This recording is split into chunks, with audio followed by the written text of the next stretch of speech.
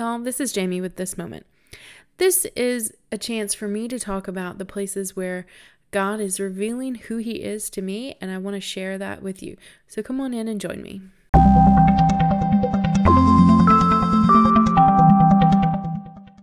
All right, guys. Well, welcome to the show. I'm so glad that you're joining me today. I want to start with some updates.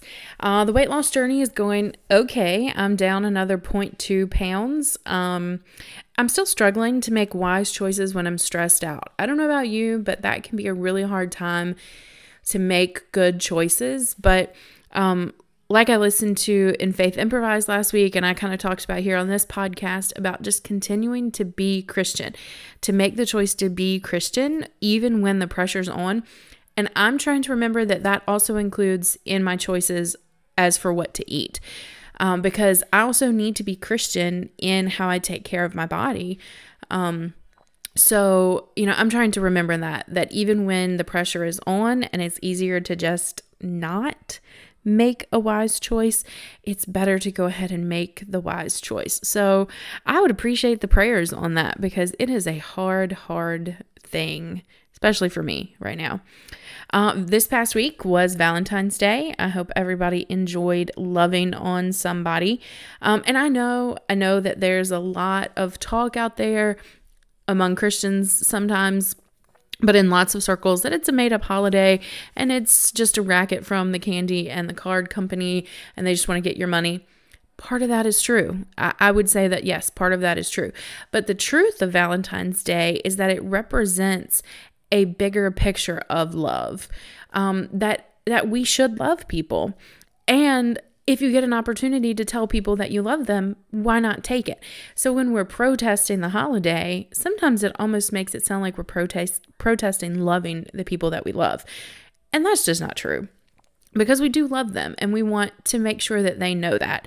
It doesn't mean you have to get them chocolates and cards. That stuff is really nice and it might make them feel really loved, but there are lots of other things that we can do to love on people too. We never celebrated Valentine's Day early on in our relationship, my husband and I, because our dating anniversary is either the 16th or the 18th of February. So either to the day that I'm recording this or a couple days difference.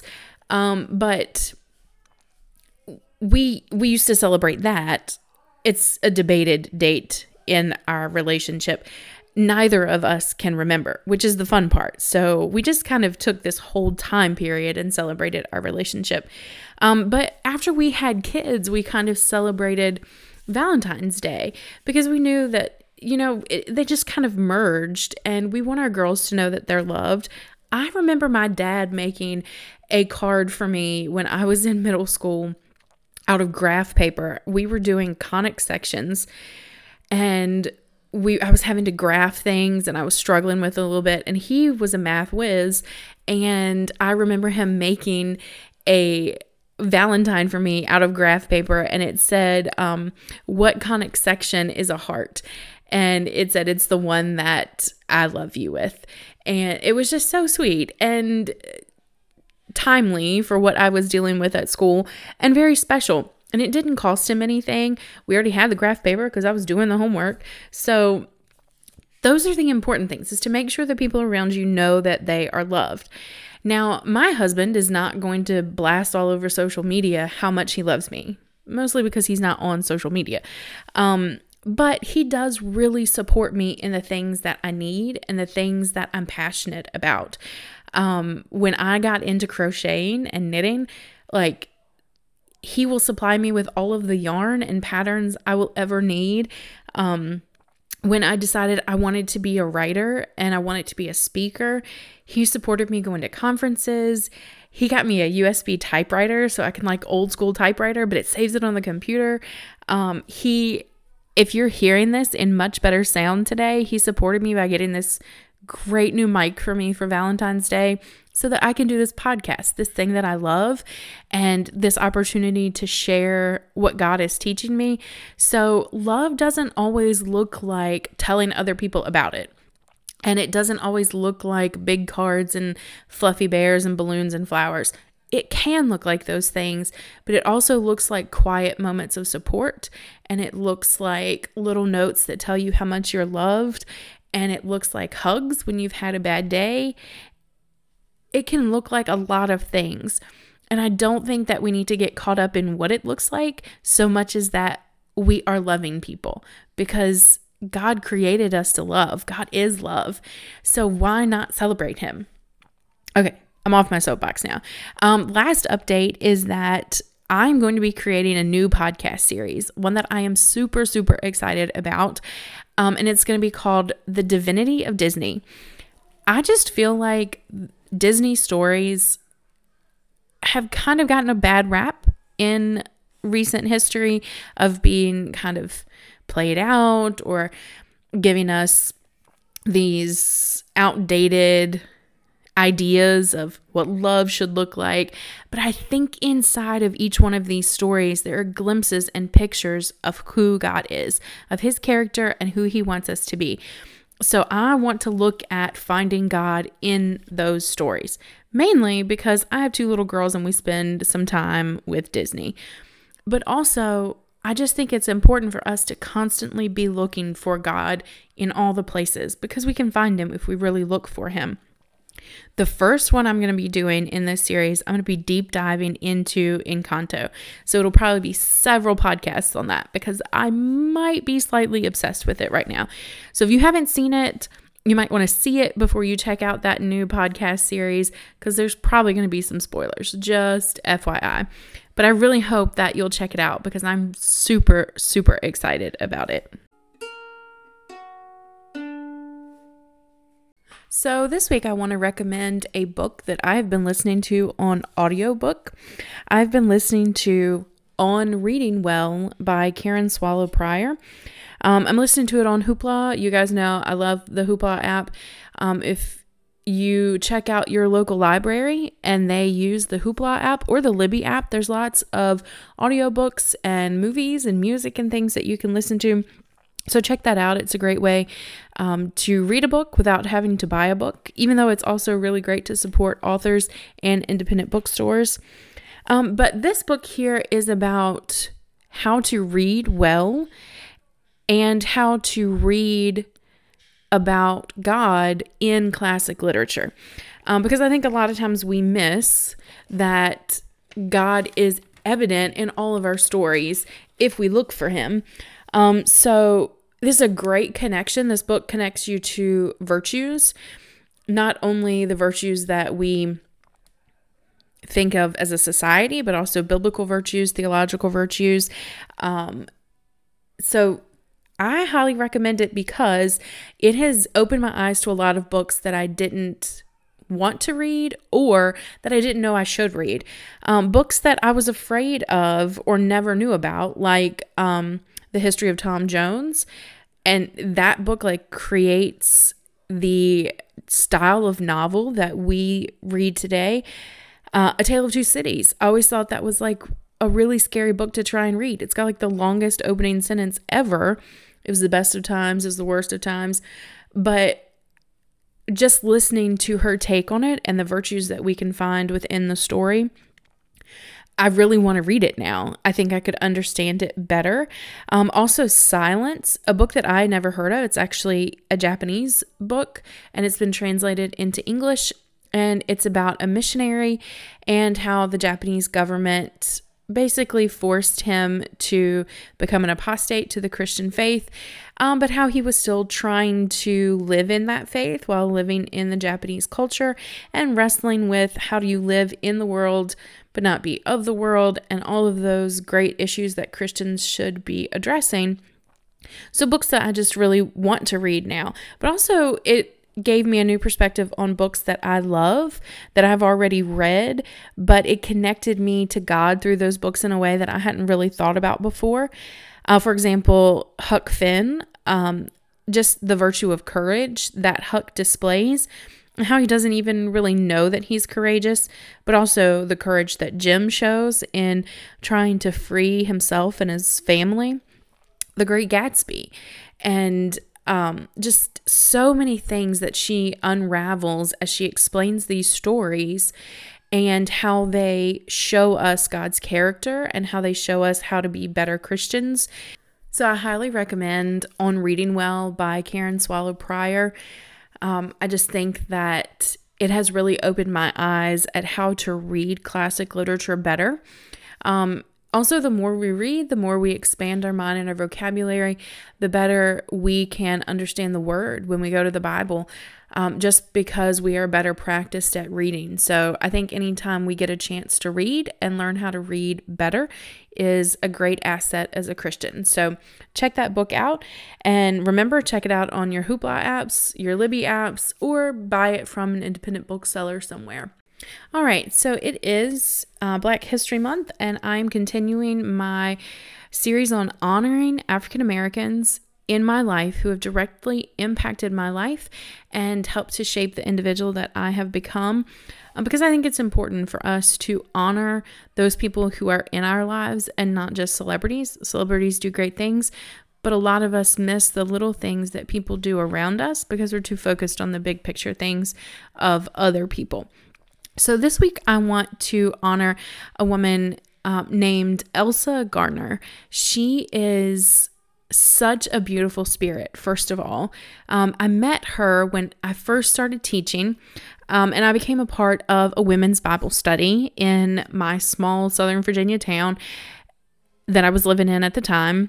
And I became a part of this women's Bible study, and it was multicultural, multi-denominational, multi-generational, and it was so brand new to me to be a part of this Bible study of women who were just in all different walks of life and who had all different life experiences.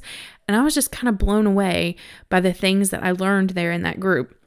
And my college ministry experience, when I was going through college and I was a part of the ministry there, was not hugely diverse. And my own Bible study within that ministry was even more so not diverse. So my experience of having multicultural or multi-ethnic Bible studies just wasn't, it was almost non-existent. So it was a very new experience for me. But to be in Bible study with Elsa was just to see just the face of God in this beautiful way, because she spoke such truth, and her perspective about God and the Bible and church and how those things should operate was different from mine. And it was different from my faith tradition, but it still honored the same Jesus that I loved. So it was very interesting for me to learn how to look at our differences and see how they pointed to the same Jesus. And this Bible study was so formative for me as a young wife and as a young adult with my first real job. I wish you could see me doing air quotes. It was my first job. Like, I had worked in a greenhouse once in college for a summer, part-time, half days. So this was my first job. And just dealing with how to be an adult professional and how to be a wife. And I remember we were memorizing James. And in James, there's a verse about the poor should boast in their position. And I remember Elsa, she didn't like the translation because she said, we should only boast in the Lord. And her humility, she is such a beautifully humble yet strong woman. I would never say that I was strong. It's just not something that I would say about myself, because I always thought that if you were humble and meek, that's what you were supposed to be, and that equaled being walked over.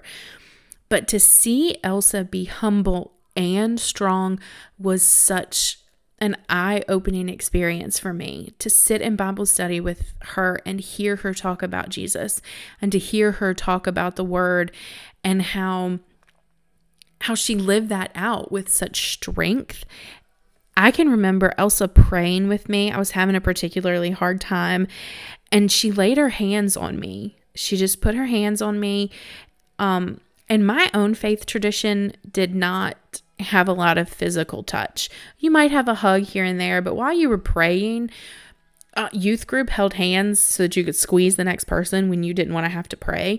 But we didn't lay our hands on each other to bless each other and to pray over each other. And Elsa did that for me during Bible study one night. And I remember feeling so uplifted by that and feeling so blessed to have been sitting next to her in Bible study, that we paired up and she prayed for me. Elsa once gave me a pair of pants while we were on a beach trip. She had gone out shopping and she got a pair of pants and she said, I don't think these fit me, but you can have them. And I kept those pants for a very long time, Elsa, if you're listening to this. And I thought of you very often, every time I put them on. But just her generosity of spirit was also such a beautiful thing. I was so blessed to be in Bible study with her. And as I was thinking about her and the impact that she had on me, I was reminded of something I'd heard Dr. Derwin Gray talk about recently.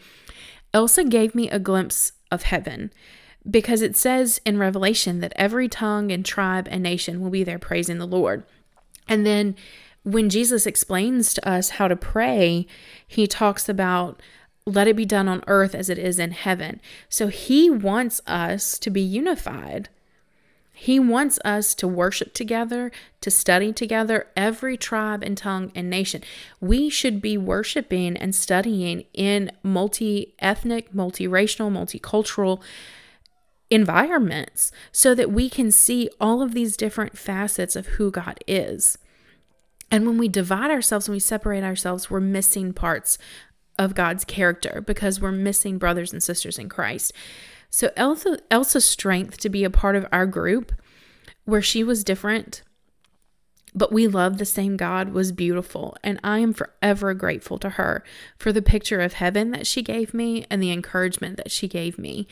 And I hope that sharing this story of knowing Elsa and our experience can encourage us to expand our circles, that we can find brothers and sisters with different life experiences so that we can learn more about who God is.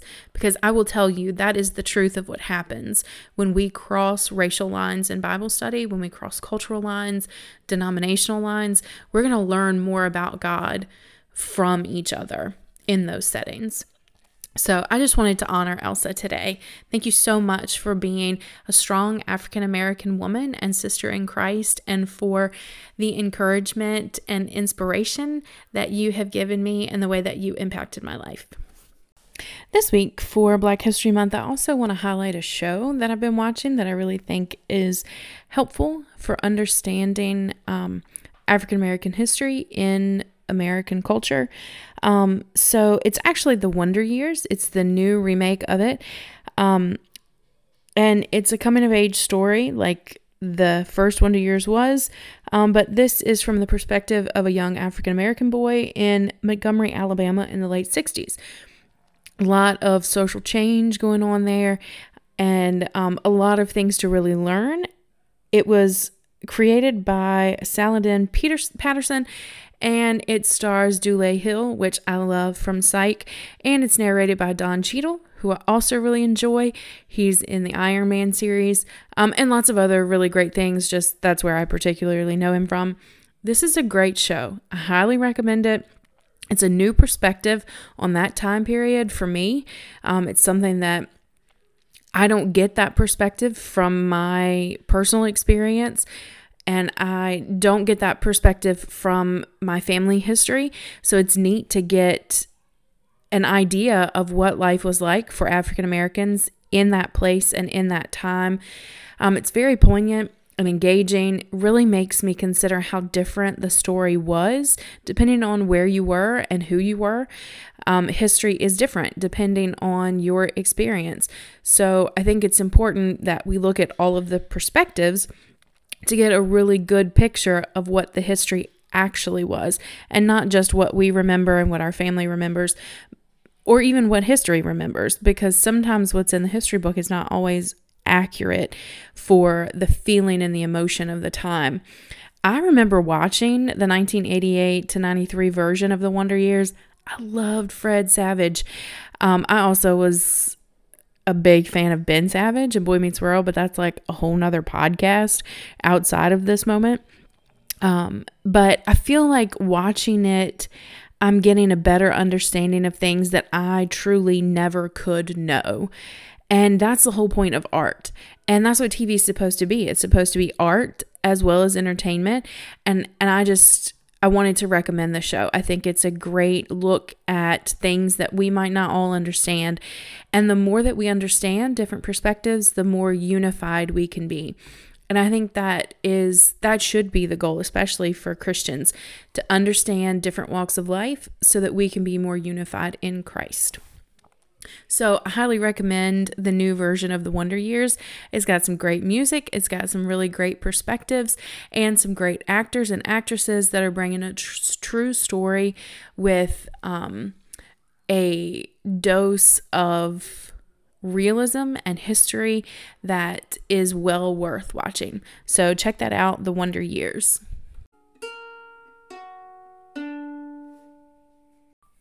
All right, so let's get into episode 42 today. I want to talk about Matthew chapter 6. So in working through the Gospels, I have made it to Matthew chapter 6.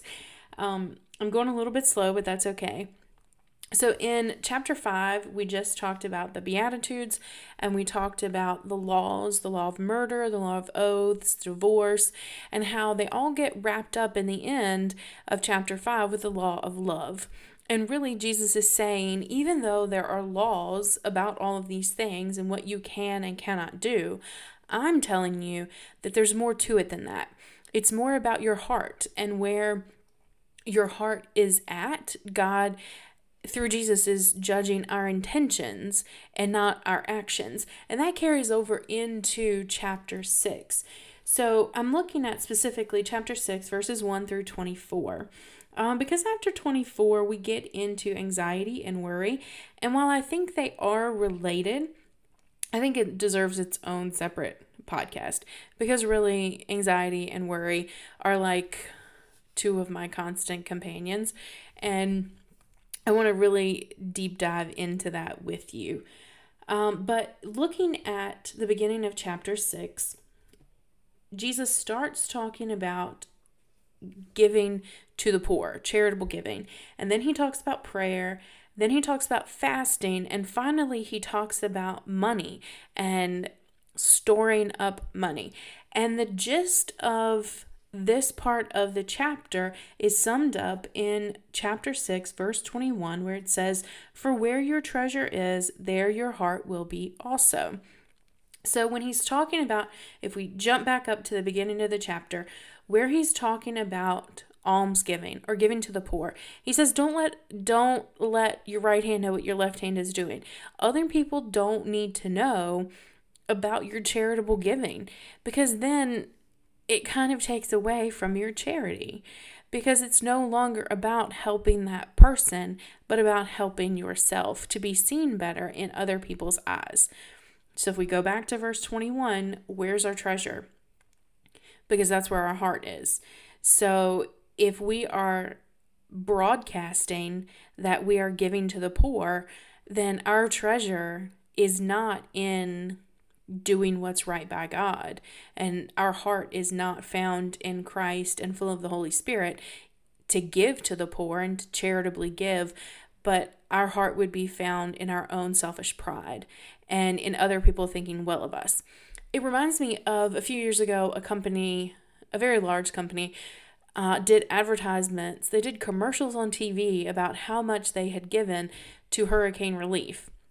And I was told, I can't say for how true it is, I don't have the sources, but I was told that they actually ended up spending more on the advertisements about their charitable giving than they did actually giving to the hurricane relief that they said they were so involved in. So I think that's just a really obvious big picture version of what some of us are battling on our hearts in the small picture here. Because social media is addictive, and it's so easy to just post, oh, I'm going to give to Samaritan's Purse, or I'm going, look at all of the shoe boxes I made. Like I see that at Christmas over and over again. Like, look at all of the shoe boxes we made to give. Like, that's wonderful. I'm not saying that the shoeboxes shouldn't be made. And I'm not saying that everyone that's done that has their heart in the wrong place.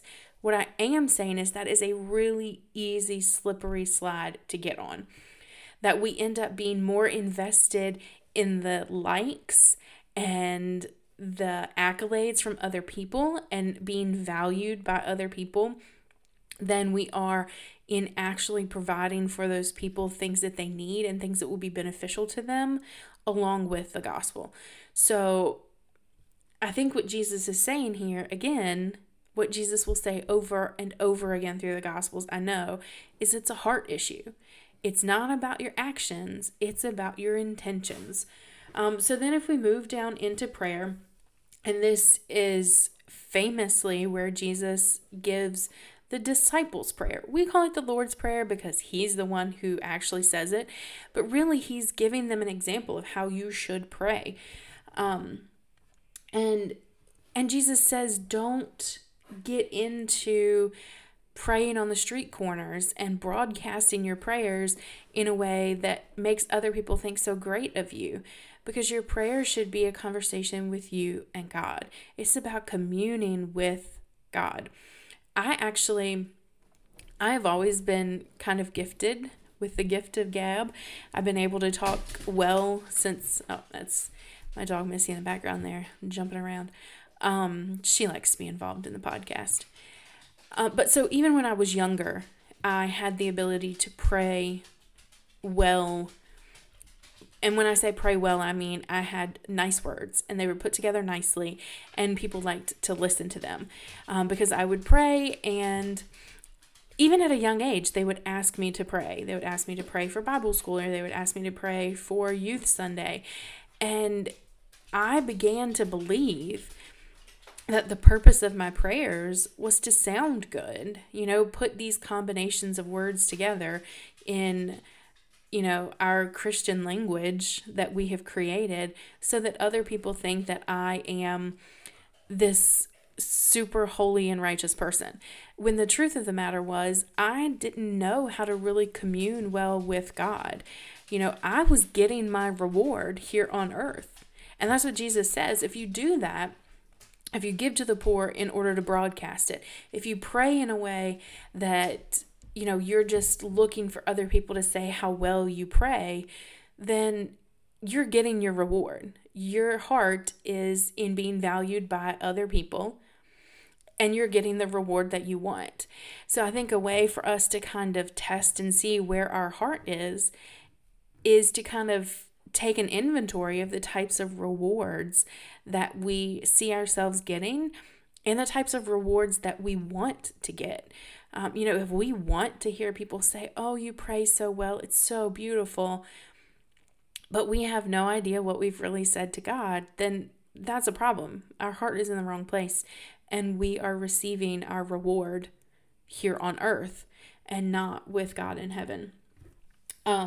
So he also says, and this is something that I heard when I was studying on the Bible Project about the Lord's Prayer, and we talked in our Bible study recently about when we were talking about prayer, because we're getting ready to start a Bible study on Skye Jitani's book, What If Jesus Was Serious About Prayer? And I know that I have reviewed it on the show before, but I really do recommend it. It has opened my eyes to so many things, so many ways that we assume prayer works when really it has nothing to do with what the Bible actually says prayer is for. But I digress. In our Bible study, we were talking about the Lord's Prayer and how right before that, Jesus has said in verse 7, and when you're praying, do not use meaningless repetition. And somehow the Lord's Prayer has become one of those meaningless repetitions for some of us. And just the irony of that, like he says it 2 verses prior, don't let prayer become this meaningless repetition. And in some places we just take the Lord's Prayer and we repeat it for our own sake of repeating it. We're not talking to God. We're just saying it as a part of the motions we go through in church or before we eat or something like that.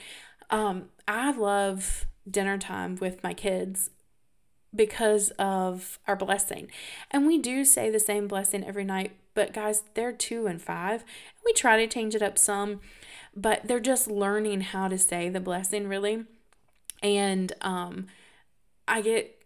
it cracks me up because they're singing it, and we have 2 girls, and one is singing like all the words in the right order, and the other one's just kind of in the corner, kind of chanting, singing to herself, thank you, Father, for our food. And it's beautiful to listen to. And actually, when we have big family meals and my sister and her son are there and he's saying his blessing too, you're getting all of these little voices just talking to God and thanking him. And it's beautiful and I love it. And I love how they talk to God in such different ways. And that's the kind of thing I want to preserve in them, is that as they grow, we talk to God, and we talk to God how we talk to other people. And it's not meant to be flowery all the time. Sometimes we want to use beautiful words when we talk to people. I know at Valentine's Day, we use these nice, pretty words, and we want to say things that are sometimes hard for us to say at other times. But at other times we just kind of talk to people. And I think that's the way it should be with God. We just talk to him. And we have to be aware of where our hearts are. I think that's the whole point of what Jesus is saying here and what he has said in the other verses we've looked at is, what are your intentions? Not what are your actions, because you may have some of the most disjointed prayers any person has ever heard. But if they're genuine communion with God, it doesn't matter what they sound like. And that's the point I'm trying to make. It doesn't matter what they sound like. We want to be talking to God. That's who we're doing it for. Where's our heart? So that's where we can find our treasure. And in the next section, he talks about fasting in the exact same way. That when we fast, it's not to be about looking somber and being upset that we can't eat, and even making other people feel bad that we can't eat.